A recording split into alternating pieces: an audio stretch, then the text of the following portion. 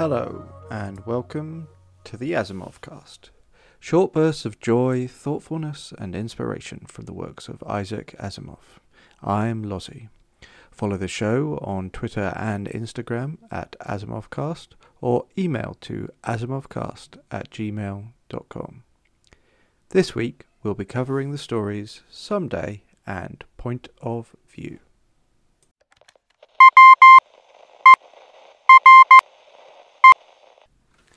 So Someday was first published in 1956 in Infinity Science Fiction. An 11-year-old boy, Niccolo, is bored and sad and listening to stories being told on an old bard, which is a miniature robotic device that takes vocabulary and some plot programming to generate stories and fairy tales. It's interesting, the relationship between Niccolo and the bard. So he listens to the stories as a source of distraction, as one of his only sources of distraction. But it is an old bit of technology. His father won't buy him a new one, which some of the new ones have visual components. And the only stories are sort of classic hero tales of wizards and warriors and princesses, not to mention horses and cows, and the concept of milk and how that gets made, which Niccolo doesn't quite understand. Niccolo doesn't treat it very well.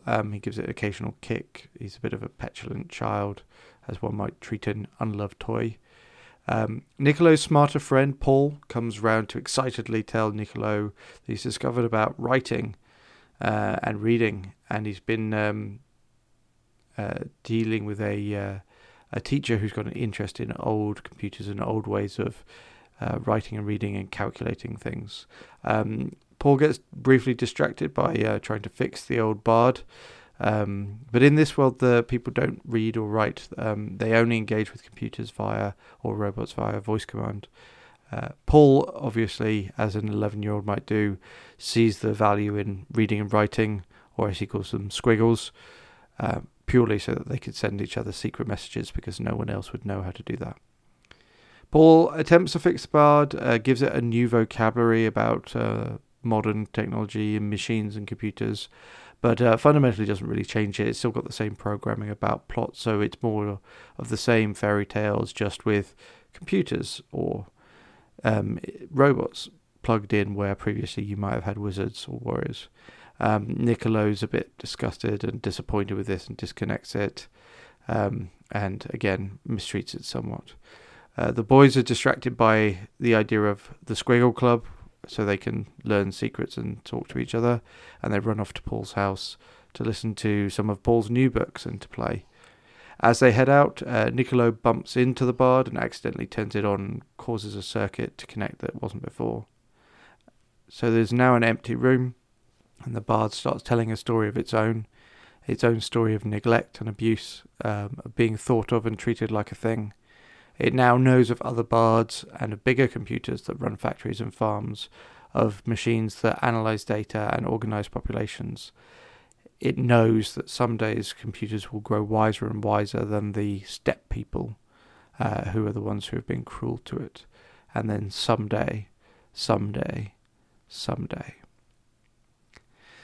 So things that inspired me and made me think. It's interesting that the people would have fully lost reading and writing as a way of communication, that it all becomes vocal. It's an interesting comparison to the oral traditions of storytelling before. There's a pretty good voice, I think, for the casual selfishness of 11-year-olds and their self-centeredness and their demands from their parents for new and shiny toys and their mistreatment of objects. I've certainly can see some of that behaviour in some of my slightly younger children. The generational gaps of all of these three first stories, actually. So you've got a young boy in this, and in The Boy's Best Friend, talking to their parent. You've got the older man in Sally talking to, again, an adult, but not the same generation. And so they all have different interactions with these robots, with in the case of the boys, in a sort of innocent naivety about they've always been there and what was life without them. Niccolo certainly doesn't fully understand this idea that there were times before computers or times before you could talk to computers, and Jake in Sally is an older person who sort of come to adapt to them. So it's an interesting generational comparison to how we see Gen X and Millennials and Gen Z being digitally native and not. The threat at the end is quite similar to that of Sally, so mistreated and ignored robots might finally become aware and network each other, and what threat might that have? What might that do when they can all be empowered together? But the bard itself sadly starts no longer able to maintain its circuits start breaking down. In terms of joy from these stories, I think they all show different human interactions with robots, but as with Sally, they all show that humans who treat them with selfless respect are rewarded. In the case of Robot, it's with love and affection. In the case of Sally, she saves Jake. And equally, those who treat them with disdain or like they are things, so Gellhorn in Sally or Niccolo in Someday, there's an explicit or implicit threat to them. Explicit threat in Gellhorn's case because he gets killed. Niccolo's shown to be petty and not as intelligent and some of that is shown out in the way he treats the robot or the bard as a thing. It's not a subtle message, I'll be honest, but it's a timeless one. Treat things with respect. It's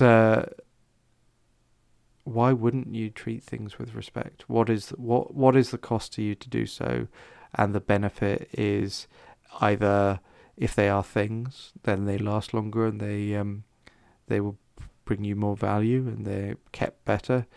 It doesn't mean you can't well thumb a book or bend back the odd dog ear, but don't kick things around, don't stamp on them, don't just be lazy.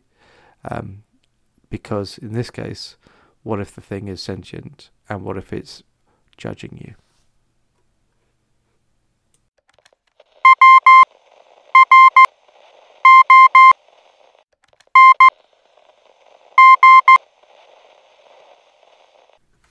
Story 2 this week is Point of View, which was first published in 1975 in Boy's Life magazine. This is another very short story covering less than 4 pages. And again, it's another generational story about the relationships and assumptions between human and robot from the eyes of adults or children. So Roger is a 13-year-old boy, is wandering around the multi-black giant robot computer complex looking for his father at work. So the family and everyone else who works on Multivac all live in the same complex around it. But it's a Sunday and Roger wants his dad to come for lunch with him. His dad wants to stay and work, but he has been working for 9 hours solid and his dad's boss sends him off to have lunch and then asleep, which is frankly good boss behaviour. Thumbs up to Roger's dad's boss. While having lunch with Roger, his dad explains to him that Multivac is starting to get answers incorrect or inconsistent, that they don't know that they always catch the errors, they go off intuition that something feels wrong, but that they don't know how to fix it. Roger wonders if they'll have to turn off Multivac, but his dad explains that they can't. As a society, they are too reliant on it providing answers, even if they can't trust the answers, which is an interesting split. Roger's dad suggests that Multivac is the wrong smartness, not smart or human enough to be spoken to help resolve the issues itself, and not stupid or machine enough to just break in simple, repeatable, easily resolved ways. He talks about it being the wrong smartness, an idiot. Roger suggests that maybe his dad is engaging with Multivac in the wrong way. Maybe it's not an idiot, half smart, but maybe it's more like a kid. And maybe it needs time to chuckle and whir without problem solving. Roger's dad reflects on this and thinks, it's not a bad analogy. Maybe he'll try an equivalent of this. And Roger says, after all, everything needs to play. So things that inspired me or made me think. It's interesting, the comparison here. This is in the Complete Robot anthology, but really it's a bit more about a computer. Asimov himself sort of draws this split between robots and computer, that robots move and computers don't. But I guess we're still talking about artificial intelligence in some way. The wrong smartness was an interesting idea, a little bit of a Goldilocks situation going on there in trying to find the right thing. Not just that it was the wrong level of smartness, but that they didn't know how to make Multivac smarter, and they couldn't afford for him to be dumber. And then again, we have these generational relationships with machines that we talked about in the previous story and also in the first two stories last week.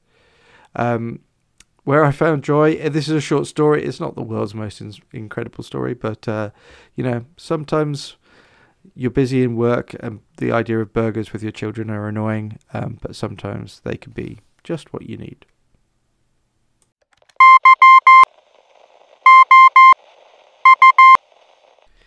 Thank you for joining me. You can find me at Mean Englishman on Twitter. You can find the podcast on Twitter and Instagram at AsimovCast. The theme music is courtesy of Alexei Chistilin from Pixabay. Please email your thoughts, what inspires you, and where you find joy in Asimov to asimovcast@gmail.com. Next week I'll be covering Think and True Love. Go now.